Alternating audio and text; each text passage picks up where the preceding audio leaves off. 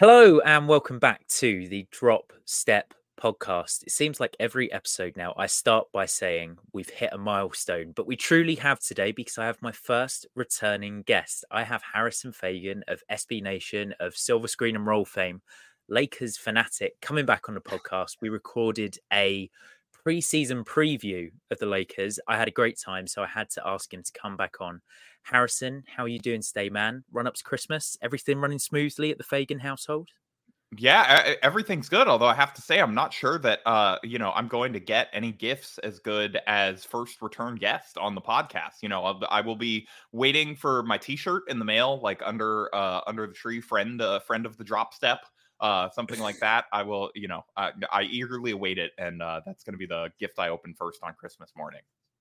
Okay, all right, fair enough. I'm gonna have to get on the. You got a little time. It's okay. You got 5 days. Yeah. I mean, I know UK to US shipping is not going to be easy, but I think you can make it happen. I'm on Etsy as we speak. We'll get it through the post. Harrison, we're here for a sort of quarterly season check-in for the Lakers. What have been your thoughts on the season so far? We're currently coming off a big success. You're a massive in-season tournament fan. Anyone that follows you on Twitter will know that. Give me the rundown so far and what you've thought. Yeah, so the Lakers, when they play on the weird in-season tournament courts and, or in Las Vegas, are the greatest team of all time, quite possibly. And then they're just kind of okay in games that are not, on those weird, strike down the middle, beautiful, glorious in-season tournament courts where there's 500K on the line that they can get for their, rookies and get 250K for the end of bench guys. In the games where that is not on the line, they've been a little less impressive, but I think they actually have made history sort of tying with the Pacers in, suffering from the first ever in-season tournament hangover. I guess the Lakers actually really are the only ones making history because they actually won it. So they're the first team to have an in-season championship hangover. Most teams, they have that at the beginning of the year. It's after winning, the NBA championship. But the Lakers, again, speaking to how meaningful this in-season tournament has become, they're actually having a December championship hangover. So, can't say I've really ever seen that before, but, this team always finds new ways to surprise and entertain. Well, it's a massive thing in the UK. In the football season, we have a mid-season tournament. I know that we have the FA Cup at the end and the Champions League, but always the team that wins that first tournament of the year, unless they're vying for, the Premier League, they're on the beach for the rest of the season. It's like, oh, fantastic. Mission accomplished. Our fans have had a great away day at Wembley. We're on the beach from here, guys. So I'm sure that I feel like the Lakers will snap back into it for Christmas. So Adam Silver really has succeeded. He's copied the European football soccer model here. He, the Lakers are just sort of continuing that trend. Incredible. Yeah, absolutely. But I think it would be disingenuous to say that, the hangover has been too rough because the Lakers for the season, they're 19th in net rating, plus 0.2. So not exactly setting the world alight. 8th in defensive rating, 24th in offensive rating, 10th in pace, currently standing at 8th in the Western Conference. That playing game is becoming a best friend for LeBron James and Anthony Davis and co. by the looks of things. Yeah, but he's gone from the play-in guy. The guy who invented the play-in should be fired to the guy who invented the play-in should be given a lifetime contract extension. With the way things have gone. Yeah, he's absolutely up for it. But what I've noticed is that if you cut out the first, let's call it 10 games of the season, the last 15 games for the Lakers have looked a fair bit brighter, both on an individual basis and team-wide. I'm going to start with individually because before we jumped on the podcast, I mentioned to you Austin Reeves. I listened back to our podcast that we recorded in the preseason today, and it was just before some doubt started to creep in on the FIBA stage. I think he got picked on it in one of those games, maybe against Germany. Yeah, that was definitely after we recorded because I remember that happened and I was on vacation. So we recorded, I think, before that. Yes, yeah, definitely. Austin was suffering from FIBA World Cup hangover to start the year, and he has suddenly come back.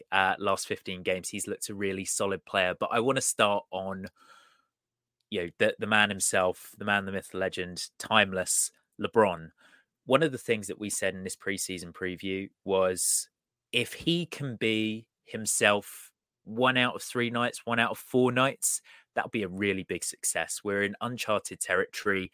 And I think that we decided the ceiling of this team would be dictated by LeBron James. I think that's true, but I think he's completely outperformed my expectations. What have you thought watching LeBron so far this year, Harrison? Yeah, I mean, if we're holding ourselves to our preseason takes, I guess he could take the rest of the season off and still fulfill, Mm-hmm. like, the 1 out of 3 nights, or, the third-ish of the way through. And I think he's been on almost every single night. I mean, he has missed, I think, 1 or 2 games. And, there's been a couple in here where, his defensive effort, as you would expect for a guy, at the age he's at, has not been like at the complete level that you would hope it would be on a night-to-night basis from a guy who was like 10 years younger. But, again, that's somewhat understandable. And I do think that, with this team, you especially saw it in the in-season tournament, he can still ratchet up on that end when the stakes sort of call for it. And he very much is like saving his legs for, he's only got so many of those, really like hard push, closeouts, rotations, jumping the passing lanes left. And he's sort of, counting them up and making sure that he divvies them up fairly throughout the year. And so, he's been incredible. It's just sort of amazing how much he can just pick the game apart with his brain at this point, while also still having, I mean, he's not, I don't think that this is really slanderous to say. I think anyone listening, or you would agree with me that, he's not the athlete he was, 10 years ago or whatever, but he still insanely is like top 10 athlete in the NBA. That, he's like top 1%, or whatever in the league still. And he's not the elite, he can dunk on anyone at any time player that he was before, but he still can a couple times a game if he really wants to. Or, you have a couple of these times a game where he's, do it. You can see him sort of doing like, it's the Zach Galifianakis and the Hangover gif where he's like doing the calculation in his head of, he's like, okay, if I run and I jump this passing lane, I can get a layup on the other end. And then, yes, this is going to be tiring, but it's less energy than me trying to create something in the half court. So I'm going to try and get this easy basket here. And, he's picking his spots in real time, and it's just sort of incredible to see how he can still control a game while not, putting his pedal to the metal the entire time. He's just he really is one of one. It's astounding. Absolutely. I think on those plays, he's always thinking, can I force the other team to call a timeout on that? Can I get them to give me a break? Sort of the counterintuitive thing. But just to run down LeBron's numbers again, I'm going to go last 15 games. I want to chuck those first few out because I think that the Lakers got to a really rough start. It looked a little slow. It looked a little clunky, aside from LeBron, who sort of really lit it up in those first 10. He really was the only one sort of keeping them in it.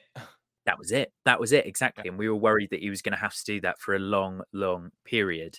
He's leading the team in threes attempted per game at 6.1. He's knocking down 40.7% of his attempts, 8.1 assists per game.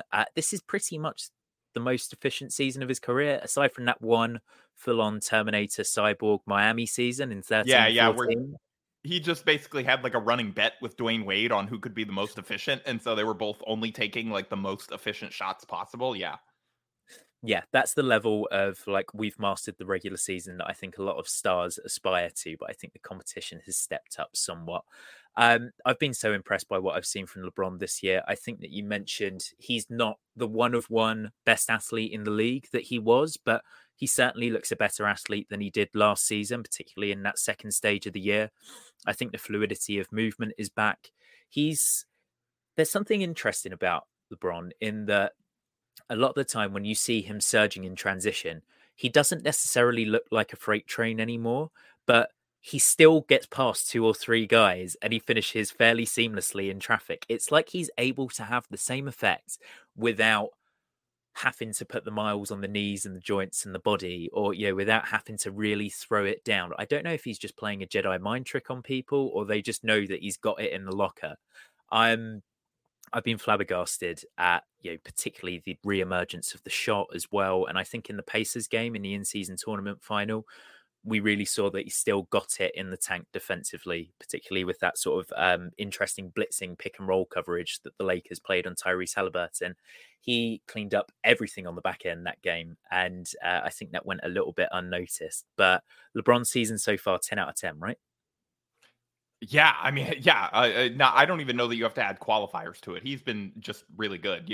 I don't even know that you have to put. I feel like sometimes we almost do him a disservice by putting the like age 39, turning 40 season, on his stuff. Like this would be good for a 30-year-old, for a for a 28. This is a better season than most most stars in their prime will ever have. And so yeah, he's been really, really good. And I think to the fast break point sort of that you were mentioning, yeah, like he's he's not faster than everyone anymore, but he's still so coordinated and such a good ball handler and so strong that he doesn't have to outrun everyone. Like he can get that shoulder into you, he can knock you off your spot. And it's sort of, it's like, hey, do you want to intercept the train as it's moving, even if it's moving a little slower? It's like, I certainly still don't want to try and stop the train, even if it's slowing down a little bit, right? Like you're still going to get splattered. And so I think like that is part of that as well, is, yeah, okay, he's not beating you down the floor in transition anymore, but it's like, okay, are you really going to step in and sort of, do you think you can stop him? And, I think most NBA players are calculating the answer to that is no. I do not think I can, and I do not want to end up on a poster. Yeah, absolutely. No notes for LeBron. Keep doing what you're doing. I'm sure that he's listening in. I've sent that T-shirt to him as well, so hopefully Instagram Lives reacts to it on Christmas Day, and bang, we've got that'd be big for the podcast. Yeah, if he's like, I haven't. It would be a real insult to me though if he got the return guest T-shirt before I did, though. It's like, wait a second, like LeBron, as far as I know, LeBron hasn't been on. It's, hey, that's messed up. But look, I respect it. You got to get those downloads up any way you can. I think he might respect the balls of sending him not only just a drop step T-shirt, but a return guest, as in he's not only going to come on once, he's going to come back on. I think he's like, really wow, I'm really going to like this podcast. This guy is really confident. Mentality. Yeah. Yes, absolutely. Moving on from LeBron to his partner in crime, AD, Anthony Davis. He's, for some reason, just in the media, he gets trashed for whatever he does. I know that he isn't a night to night as consistent as Jokic, Embiid, Luka Doncic, but I still think there's a real argument he's been a top 10 player in the league this year. Just for my money, unequivocally, a top 2 defender, the most versatile defensive player in the league, absolutely smashing it on the glass this year, 13.3 rebounds per game in his last 15 games, and leading the team in points as well, 25.9 points per game. The efficiency isn't quite at that hyper elite offensive level, still about 62% true shooting. But again, for Anthony Davis, if LeBron is having a 10 out of 10 season, for my money, Anthony Davis is having a 9 out of 10 season. Stayed healthy. What have you thought watching AD this year, and what have you thought of their synergy on the court? Yeah, I think I should correct your intro there. Is that, you said that he gets sort of what he gets, like criticized for what he does do. I think more so than any star in the league, he gets criticized for what he doesn't do. It's like, instead of appreciating, it's like, like, hey, this 7-footer is out here like switching onto guards and locking them up. And it's like, we have this whole Tyrese Halliburton, coming out party for like 2 weeks because he's been playing well in the in-season tournament. And then he just looks, again, that was not all Anthony Davis, Cam Reddish, Sherrod Vanderbilt, all those guys certainly contributed to, Tyrese's struggles in that in-season tournament championship game. But, you have AD getting switched out onto this guy, or, taking him on, rotation, and just completely swallowing up his world defensively. And it's just, it's like you said, it's the versatility. You said top 2 defender. I would assume the other guy that you have in there is like Gobert so far this year. Yeah, I can't take out Rudy. I think that he's had such a resurgence this year, but that is another podcast. Love Rudy.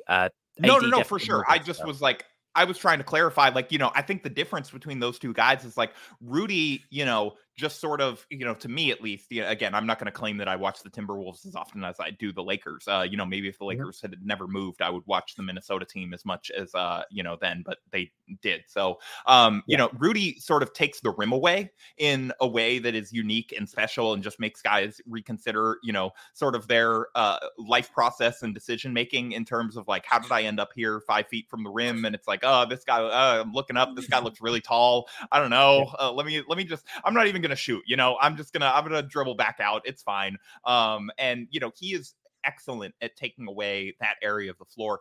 I think that Anthony Davis, the advantage that I would argue that he has on Rudy is that he can take away any area of the floor, for the most part. His rotations and his ability to get a second jump in, to, make a second rotation is the only reason that the Lakers defense is survivable. Again, not to make this like a defensive player of the year, podcast, whatever, 20-ish something games in, or, Rudy certainly has a case. I'm not trying to take that away from him or anything, Yeah. but he does have a lot more help with the Timberwolves in terms of the defensive weapons next to him. Edwards, when he turns it up, can be ridiculous. McDaniels is really, really good all game. Like they just have a little bit more of an infrastructure there. And when you look at the Lakers, it's like, oh yeah, their defensive stopper in the starting lineup is Cam Reddish. Yeah. And it's like, okay, people would have laughed at you for suggesting that going into the season. And now Cam has made some real growth. I'm sure that we'll talk about that, as the pod. But I think a lot of that is possible because you have a guy like AD that is back there. LeBron can pick and choose his spots on defense because he knows that, okay, if I can just take away this sort of one area of the court and I can pick off any passes that come over here, AD is going to guard the other 75%. And like, I'm going to be good, I'm not going to end up looking dumb for jumping this passing lane. And, the Lakers guards and the Lakers wings can sell out as much as they do defensively and trying to, play that hyper aggressive trapping, style because AD can make basically any rotation, guard anyone for any singular possession, and he just is, he to me is the best defensive player I've ever watched up close, by far. Like I can't really think of a close second. Mhm. And like just I think he really should get a lot more respect for the type of career that he has had and what he can still do on defense. And you mentioned the offense stuff. That's where he gets the up and down reputation from. It's certainly, I'm not going to argue that he scores consistently really well every Mhm. single game. I think that sometimes even his big scoring games, he does this thing where he gets, for whatever reason, the team gets him really involved in the first quarter and he'll have like 20 or something in the first Right. quarter, Yeah. and then like 10 points like the rest of the game or whatever. And it's like, okay, this guy all of a sudden he looks like he's on track to score 80, and not that I really think he's going to do that, but then he sort of can get taken out of it, or they can go away from him a little bit too easily, or he just is not demanding the ball like a lot of star players would. And in some ways that's a good thing that allows the Lakers to operate, but I think sometimes it would also be better for the team if he was a little more selfish, if he was a little more like, getting in someone like D'Lo's face and like being like, hey, you got to get me the ball. Like, what are you doing? Yep. And stuff like that. And yeah, anyway, I'm huge AD fan. Can't say enough good things about that guy. Yeah, absolutely. I think if we're going to sort of try and sew up the Rudy AD comparisons, keep it on Vegas theme. Rudy Gobert is your set menu Michelin star restaurant. Anthony Davis is the breakfast buffet where you walk around and they have everything you could ever dream of and it's all delicious. He is your guy for all seasons, basically. And I think that if I have Rudy as my number one defender in the regular season, it might well switch in the postseason just So because you I have all agree that with that luxury. 100%. Yeah, I think the AD has shown time and time again a lot more scheme versatility in the playoffs. And like, to me, I know, again, we have the stupid argument every year where it's like, well, you're taking the season into account. And it's like, okay, at some point, the guy's body of work should start to play in a little bit. Like when Yeah. we've seen, we just saw this happens in the MVP discourse. This happens in discourses around other awards where it's like, well, you can't really win because you've, like Jokic last year couldn't win in part because, of the postseason stuff. And everyone was like, you can't consider this, but also I'm kind of considering it anyway. And it's like, Yeah. I don't know why we just sort of, for every other award are just like, yeah, but, past playoff stuff, whatever, who cares? The Timberwolves were really good defensively. Let's give Rudy his 75th defensive player of the year, and then watch them lose in the first round again. Absolutely. I'm sure we'll get onto that. I really want to cover playoff matchups later in the podcast. But Anthony Davis, LeBron James, when they've been on the court together this year, they're rocking a 6 net rating, which is excellent. That would rank you pretty highly amongst your duos in the league. When AD is on and LeBron is off, they're at a -7 net rating, but there's some definite shooting luck involved there. When LeBron is on and AD is off, they're +15 on net rating, which is absolutely mental. Again, shooting luck. I really, really think that So at the end of his career, LeBron will come out and say, "I'm a Jedi." That's it. Yeah, he Jedi mind tricks guys into Yeah. remembering they're good 3-point shooters when he passes to them. Yeah. I think some of it is certainly shooting luck. I think there is some early season lineup context to that where, Right. a lot of, especially when they were starting Austin and D'Lo, AD would play in these like abominable all AD plus all bench units that just had no creation, no nothing, Right. like no shooting, and just like some of that has normalized and whatever, and it's why I would expect that number to continue to get a little bit better, as the season goes along, in addition to the shooting stuff. But there has been some, lineup stuff that I think AD has suffered from more than LeBron, because AD is more context dependent than LeBron. Like LeBron, it's like you put LeBron in a lineup, it's going to be pretty good automatically. It's like, okay, you have a popping big, okay, he's going to set him up. You have a like a rim rolling big, he's going to set him up for easy dunks. You got like you got other playmakers, okay, LeBron can cut and he can play off the ball. And you have no playmakers, okay, LeBron's just going to play point guard. Where it's like AD, you need that playmaker next to him. You need sort of the right spacing context. And again, like this is why LeBron is in the argument for the greatest player of all time, and AD is in the argument for one of the top 10 guys in the league every year or so, stuff like that. But nobody's seriously considering him greatest of all time. It's just like it's hard to get to that level especially as a big man if you aren't an individual creator on the level of an Embiid or Jokic. And AD just is not that. Like he's a great player, but he just is not that level of sort of one-on-one isolation hub, post scorer creator type of guy. He needs that creation around him to fully sort of extricate his value. Yeah, I was listening to Thinking Basketball the other day, Ben Taylor's Much Acclaimed podcast, and he had a fantastic point about Anthony Davis that he actually said he might have one of the greatest peaks ever sometimes. In that, a lot of the players that we Yeah. look back on in history, they have a body of work where for 2 to 3 regular seasons plus post seasons, they were their best selves. Whereas Anthony Davis seems to hit his peak one night and then, look like a shell of himself the next. And it's like his peak is more erratic. He doesn't sustain it for a regular season, but when he's on, he provides, all-time levels of value. But anyway, that is a conversation for another day. The one stat that I didn't read is when there's no LeBron James on the court, when there's no Anthony Davis on the court, the Lakers are a -23 in net rating. So seems not high, honestly. fantastic. Yeah. That actually I would have guessed it was worse than that. They definitely cannot survive without both of those guys, and I think Darvin has sort of figured that out and has stopped ever really resting them at the same time. So I think what we've got to look out for is when Detroit are next on the schedule, and if AD and LeBron rest, they're like, I'm sure these guys can get it done. That could be an No, all-time I'm game. not. I'm not sure. LeBron and Anthony. I'm not sure. I don't think they can. They'll be running out of the locker room in the fourth quarter, like, I think what? Seriously, you guys haven't? I Put think this it's away? February. Is the next Right. game against is their game against Detroit? I saw Lakers fans were saying it's like, sorry Detroit, you're gonna have to wait till February to get your next win. After they lost to the Spurs. So yeah, we've covered our top two when they're on the court. Aside from some dodgy shooting luck and iffy lineup construction, particularly because of injuries as well. I think the start of the season, the Lakers really struggled in terms of injuries. So those Anthony Davis lineups must have been pretty thin.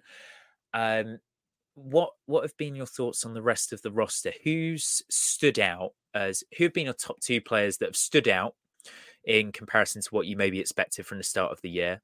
And who have been your 2 players that have let you down a little bit in comparison to what you might have expected?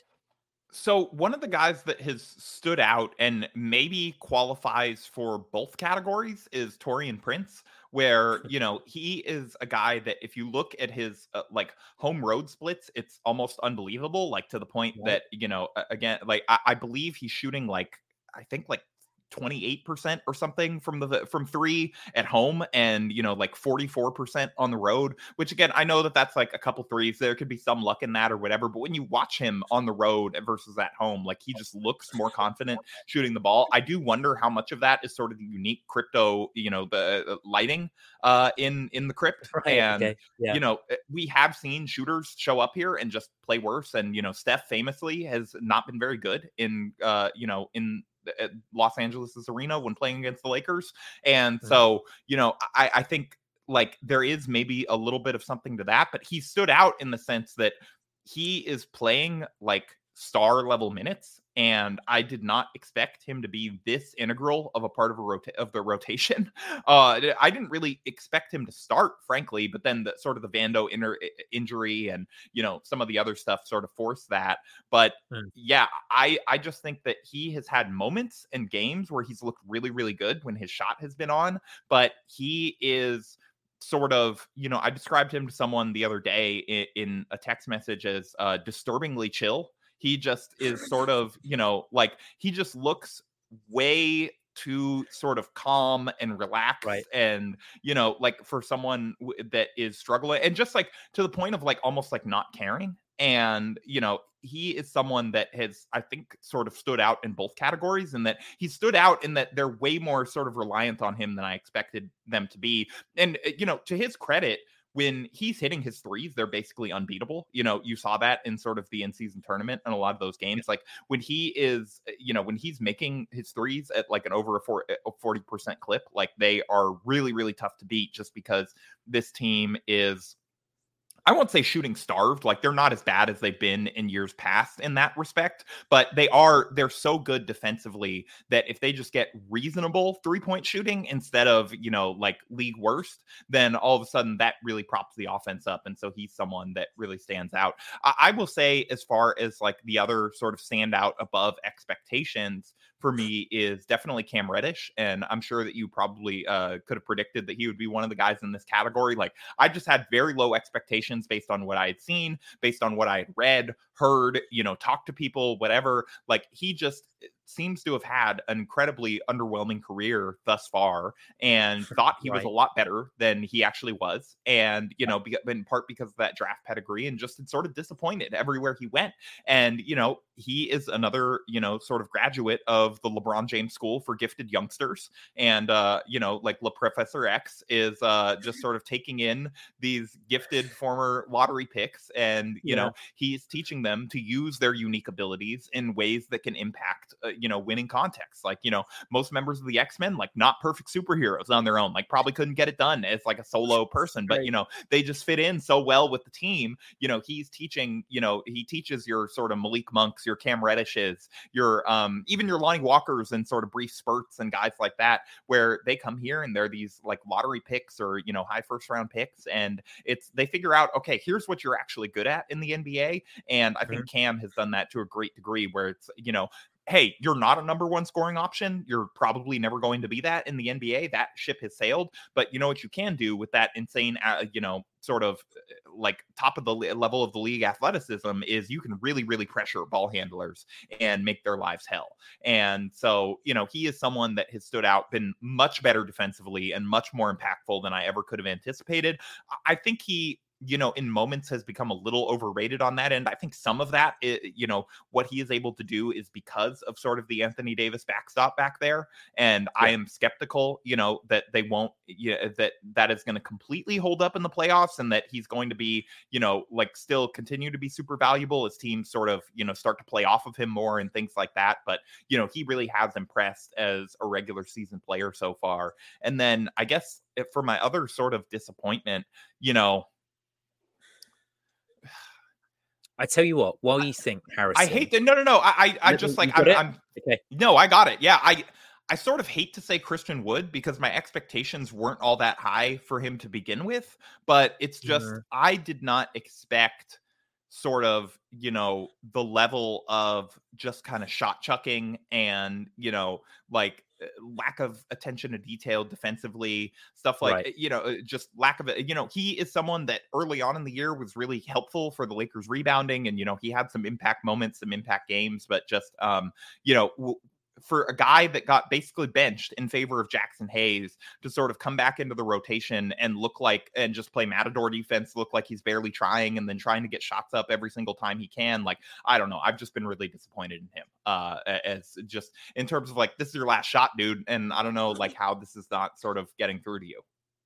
Yeah, it's weird. So I think that Christian Wood sort of suffers from the reverse effect of usually a fan that watches every game of their team. They will think that their players are much, much better than they actually Yeah, are, yeah. right?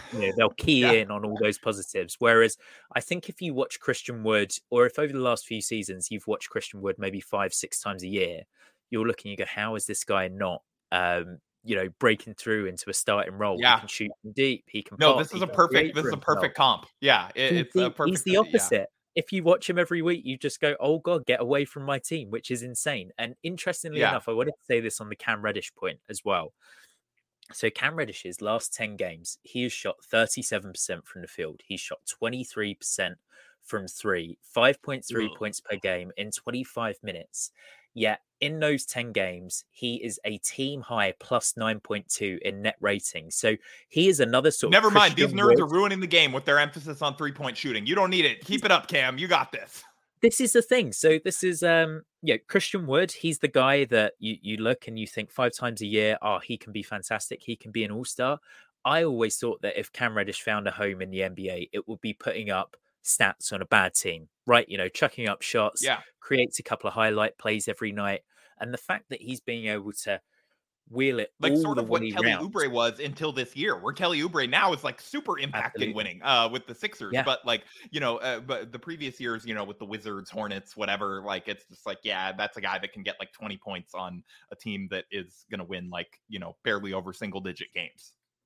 Yeah. And 101.3 defensive rating for the Lakers when Cam Reddish is on the court. So he's absolutely bringing it on that end of the floor. I think he's been really impressive. But what I want to do now is I'm in two minds whether we go straight to playoff matchups or whether we have a brief sidebar for the in-season tournament, because we've spoken about it a little bit. But I think that, Harrison, because of your love for the in-season tournament, I want to spend a quick 5. Yeah. Sorry, I'm misnaming it. The Cup. It's just the Cup, right?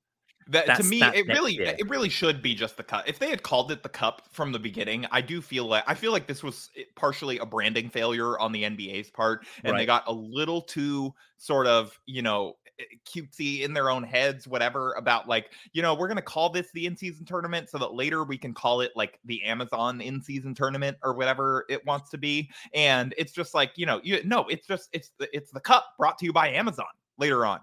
It's the Amazon Cup. Yeah. It's the HBO Cup. It's the, like, what are the other streamers that are maybe going to be like the Netflix Cup?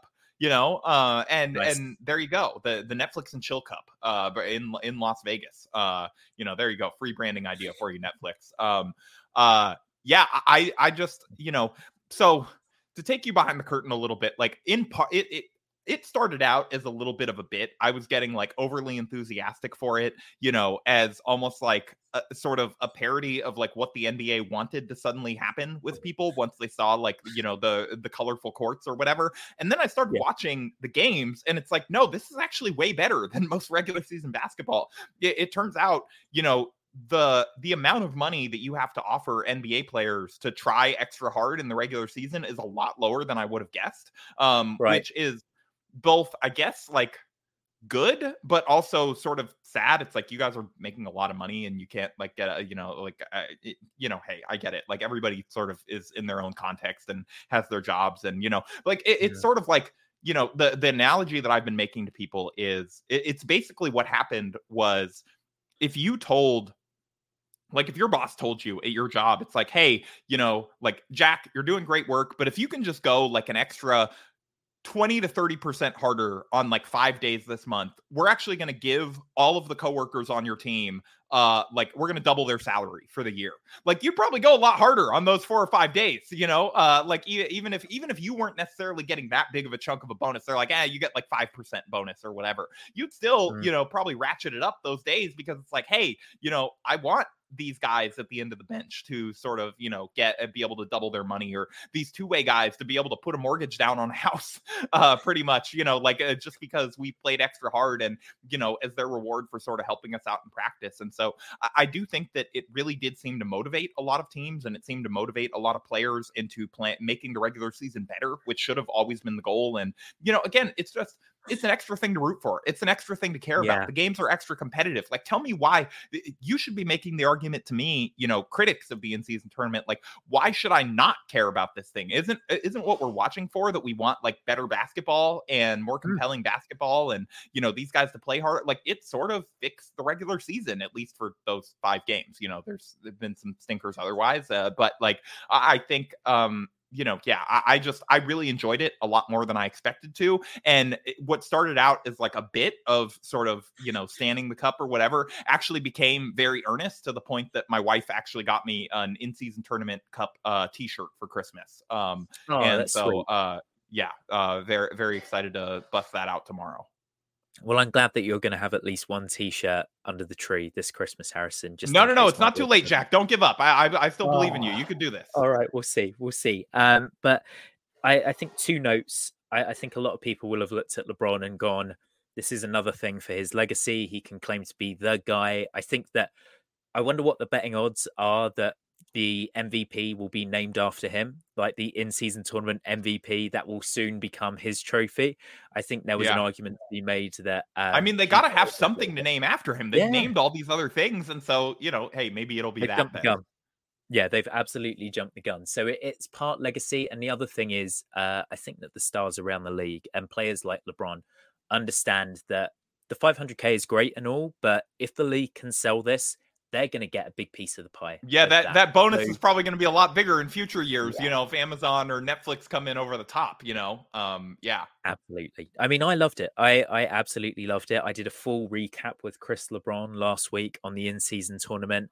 Quick takeaways were, please, no more red courts. That was pretty much it. That was that was my one thing with the courts. Like, at first, I sort of was skeptical of the courts, and then you actually watch them, and most of them looked like kind of cool, and it's you know, it's visually interesting. Maybe a few of them could be toned back. It was really just the red ones that I was like, kill it with fire, please. Like, I can't do this. Is too much. You need to go with a different color for these games. Even teams that are red. Sorry, like use one of your other colors on your 15 alternate jerseys for the year, you know. If I'm going to think about The Shining during an NBA game, it should be because they're showing exactly. And that was like the final for Vegas. It's like what's everybody's one criticism of the courts that was like universal, even among the people who who kind of liked them or whatever, was like no red courts. And then it's like, you know, the in-season finals brought to you by the Detroit Pistons colors with this giant red streak. It was a little much.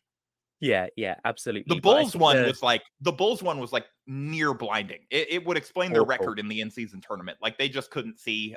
You know, those were bad games. And I think the thing that I really took away from the in-season tournament from the Lakers' perspective is they've already shown us that they can really step it up on both ends of the floor. LeBron can assert himself. I fully expected them to go out to the Pelicans. I thought that they would be a great matchup for the Lakers in terms of the overwhelming size, the multiple scoring threats, but they just got blown off the court. That one, you LeBron underestimated 3, Las Vegas nightlife. I think that must have been it. Oh my God, Zion!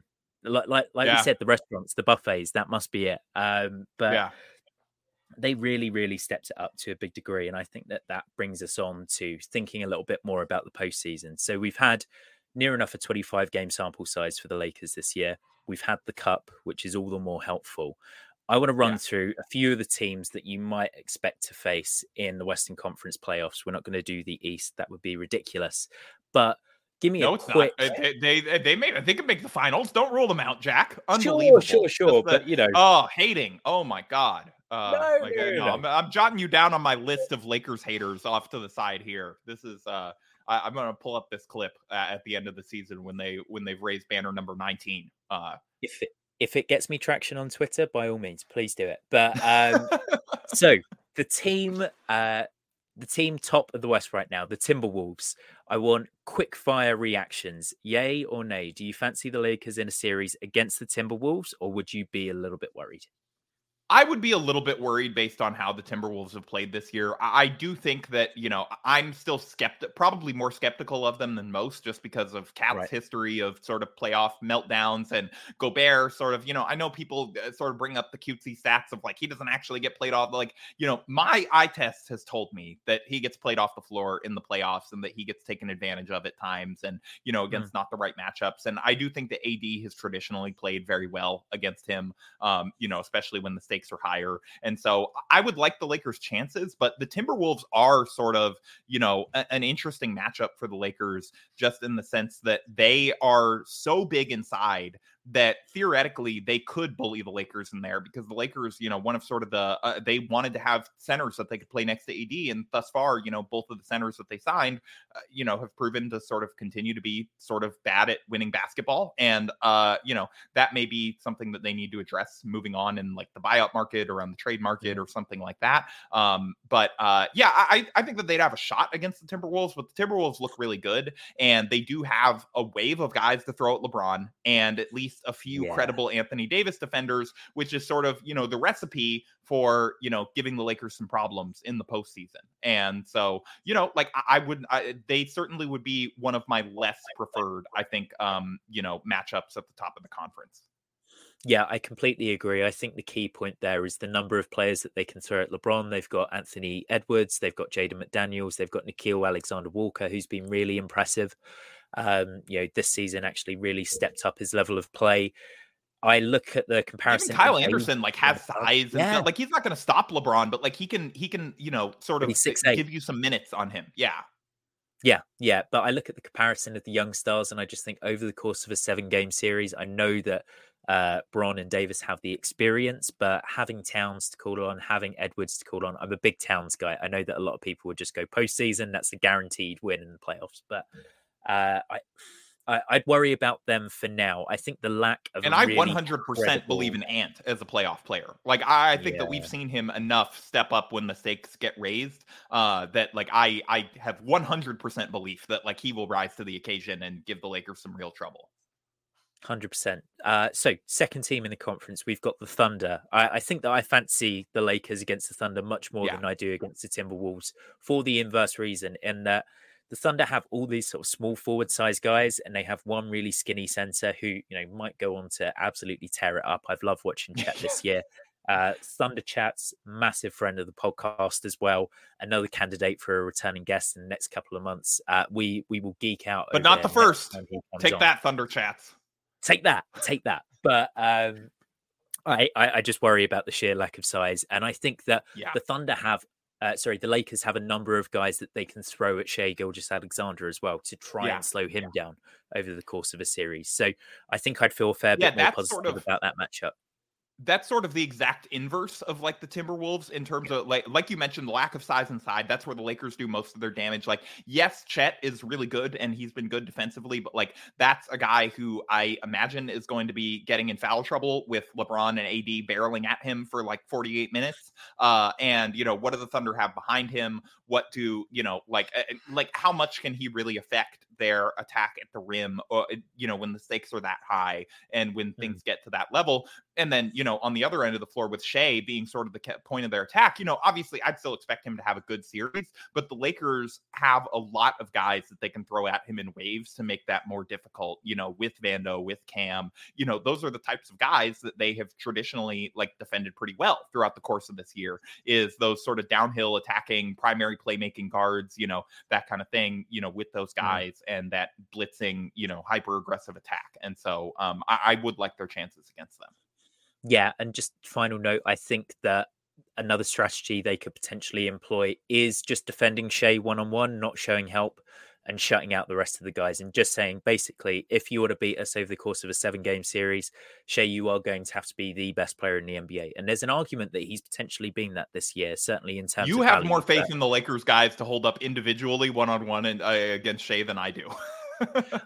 No. I'm saying maybe they could, Vando, if he's healthy, but like could for some stretches and whatever. But think, yeah. I would have to see Cam do it before I'm willing to go there. I'm basically talking about think LeBron versus Orlando in 2009. Okay, yeah. He put up those insane numbers, and it's just everyone else. You're not going to get anything, and we So sort of it's not sacrificial lamb, it's sacrificial Cam in this case, and he's just getting just like completely just like fire roasted for 6 or 7 games, but they stay home on the shooters. Okay, I like where now I'm more aligned with where your head's at. Yeah, that's what I'm talking about. I think he's unguardable, so you just accept that. But the team in third in the Western Conference are old foes, Michael Malone and the Nuggets. I'm not leading with Nikola Jokic because he doesn't care about any sort of rivalry. It's just Malone. It's the rest of the guys. Have you seen anything this year? It is the first like coach versus player rivalry in quite a while that I can recall. Yeah, it's like the coach is like more active talking it up than like the only player that really even talked up during that whole thing was Bruce Brown, and he's not even there anymore. But the as D'Lo was happy to remind him during the in-season tournament final.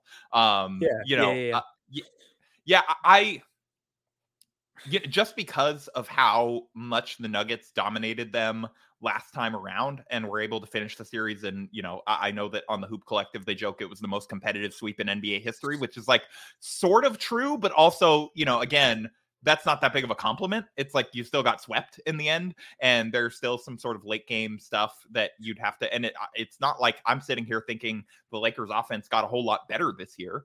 They've certainly had their struggles on that end, and so I would be probably my, if I'm ranking like the top 4, that's probably the one that I would want to play the least out of those teams. If, we're ranking sort of the top 4 in the West, just because, Jokic at this point, I think previous to this in their careers, AD had actually had some good matchups against Jokic, but Jokic last year so thoroughly outplayed him that I would be concerned about it. Yeah, I think the key to Jokic is having a guy that has the weight that doesn't let him do that 8 dribble post up where he takes 10 seconds to get there, and you force him to have a great shooting night, which he's perfectly capable of. But I think it's why in individual matchups at times we've seen Joel Embiid have real success, because he can stretch him out on one end of the floor and stop him from getting into that. It's almost like his bailout bucket. If everything is broken down for the Nuggets, then it's just right. Give me the ball. I'll go to the 8 dribble post up, and we're back. Yeah, he's like, I'm gonna turn like 6 times and then like toss up this little floater like while I dribble, and it's just gonna like not even touch the rim, like. Or it touches the rim and I get the tip in. That's the typical one with him, right? He's just always there. He gets too close. But I think I'm going to group the Kings and the Warriors together because I think it's a fairly short conversation as currently constructed. 2 words, too small for me. That would be my issue. Yeah. So, the only pushback that I will give against the Lakers is like the Kings the last couple of years have just like blown them off the floor basically every single time they play. I'm just skeptical that will continue in a postseason environment with like a fully locked in, Anthony Davis, LeBron James, whatever. Like, I just don't think they have enough defensively. And I think the Lakers have enough on defense to sort of slow their offense down and dominate them inside. And I would be skeptical that, the Kings are getting revenge for 2001 in that one.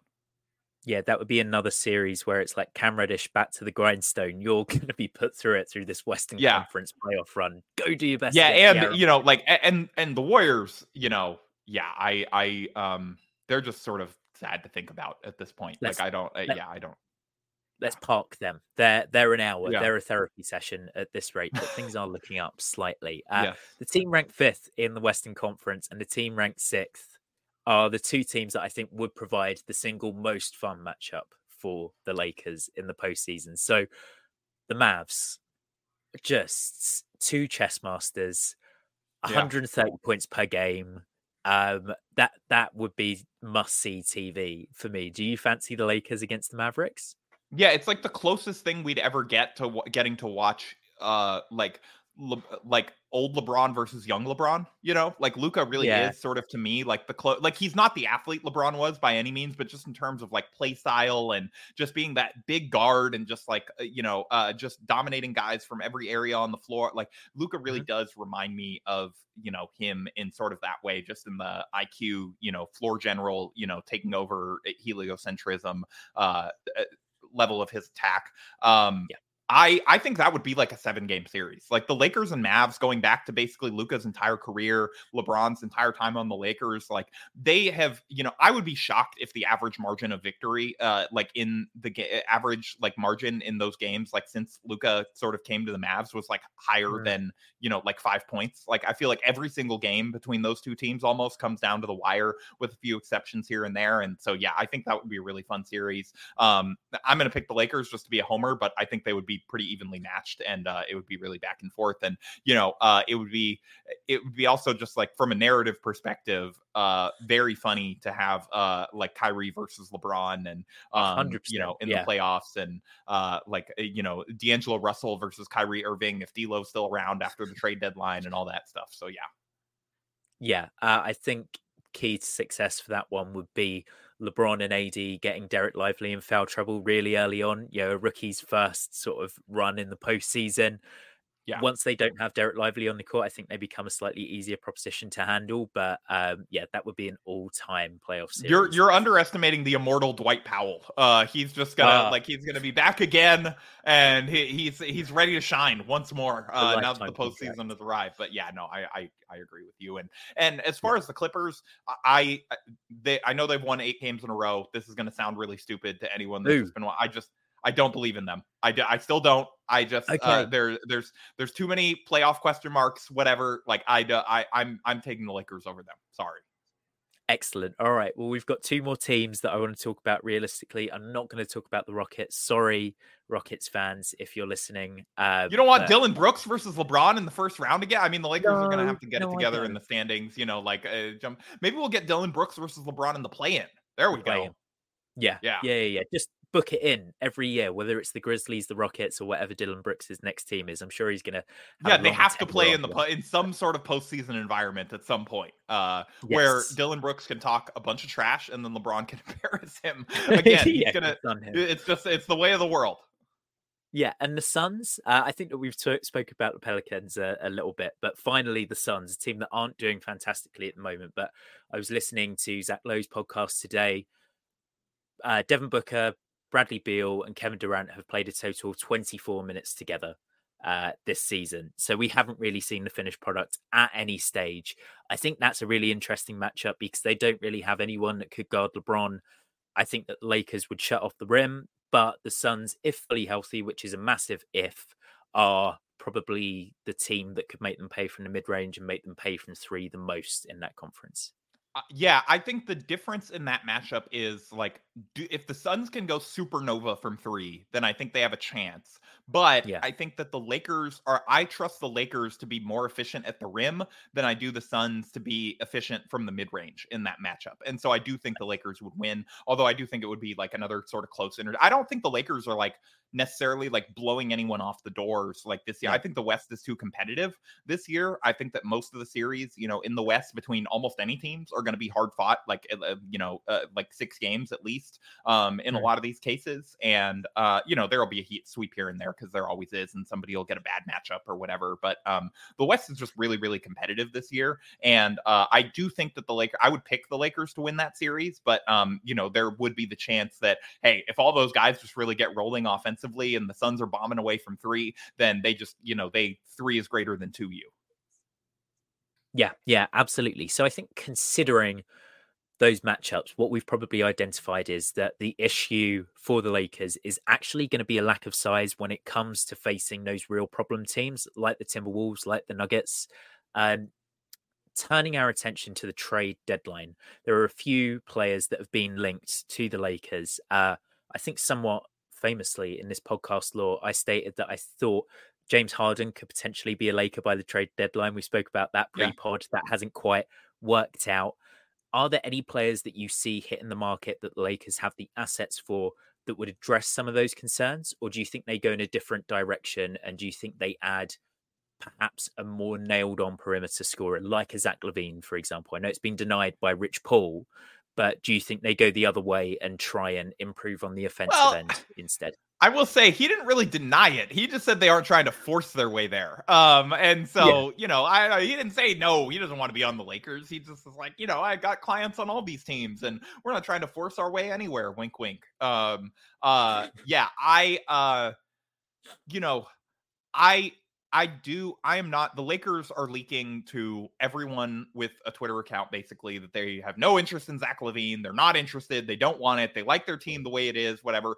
I am skeptical that, that when February comes around that, they are not going to potentially be looking at, hey, we got D'Lo and, he has not necessarily proven to be reliable, Yeah. either as a playoff guy or even as game to game regular season guy. We got Rui, who has sort of been, had his role sort of be really bumpy this year, and we can sort of trade those guys for Zach LaVine, and all we have to include is a first round pick.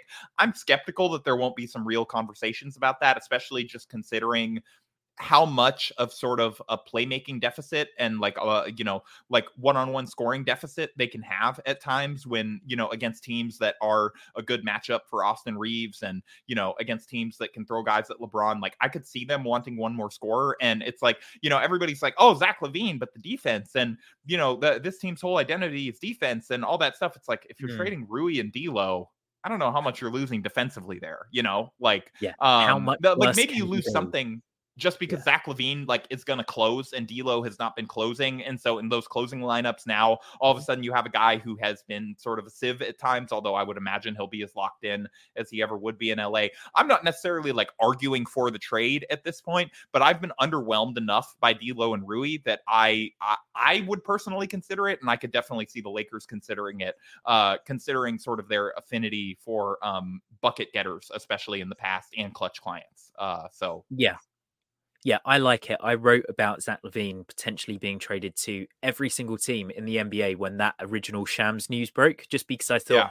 he's a really portable star in that when he is locked in, I think he can operate on ball, off ball. He's a valuable cutter. And I don't think that the contract is as big a problem for the Lakers as it would be for The other contract teams. is bad. I will say the contract is bad. And so that is a real argument to potentially stay away from it. But it's also you're locked into AD for the next 5 years. You're locked into LeBron. This is it. You want to keep trying to win now. On some level, you kind of have to worry about the future in the future, or you're doing the present a disservice. Yeah, and the knee issues haven't nearly been as bad as a lot of people in the press have stated. I think that he got off to a really slow start at the start of last year, and in the back half of that season, really turned it around, looked like his old self athletically. So I think he's certainly a target that the Lakers could pursue. Ironically, I think Isaiah Stewart could be a lovely big guy that could come in and potentially play next to Anthony Davis. I think that trade is probably blackballed or vetoed. He can go to the Le Professor X school for gifted young. LeBron's going to teach him to channel his anger in a productive direction. Not at him. Yeah, exactly. Maybe he was impressed by the balls on Isaiah Stewart to go after the most famous player in the world. But I think he's like, oh man, this guy wanted to kill me. I want this guy on my team. Yeah, this is great. Just, I don't want to have to face him twice a year. It's as simple as that. Come, sign up. Yeah. I'll take a training scrap. I don't mind. But Harrison, I think that might be all we have time for, man. You're a busy guy. We're around the Christmas period, but I've really enjoyed talking Lakers. Again, I'm going to do my best to get that T-shirt over to you. Any closing thoughts for the Drop Step Faithful? No, just check me out on I guess still Twitter at HM Faigen if you're still on there, and I'm also on Threads and Blue Sky at Fake News FAIGNEWS.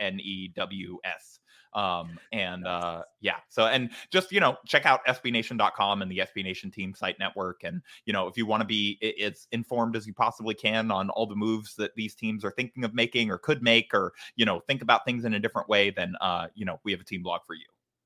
Yeah, absolutely. Guys, Harrison is a must follow on Twitter, even though the cup has ended. He's been great fun to have on the podcast again. drop him a follow on Twitter. I noticed, Harrison, you're calling it Twitter, but you've changed to crypto for Staples Center. So you are moving. I caught myself. I said crypto. I didn't use the full name. I'm still trying to call it the crypt, but sometimes I slip up. I live with someone who is involved on the broadcast side and has to use official names and stuff, and be respectful of the stupid name of that building. And so sometimes I slip up. Okay, well, Merry Christmas, Dan. Thank you so much for coming on. Guys, check out Harrison and check out the Drop Step later on this week. I don't know if we're going to drop another episode pre-Christmas. If not, it's going to come out on Boxing Day or the 27th. So we'll get you through that festive period. If you've had too much to eat around the Christmas dinner table, go for a walk, put the Drop Step on, and tune into not only me and Harrison breaking it down, but tune into me and Trey from Raptors Republic breaking down how we're going to build around Scotty Barnes. That's all we've had time for. That is another episode of the Drop Step in the books. Our first return guest. Exciting times.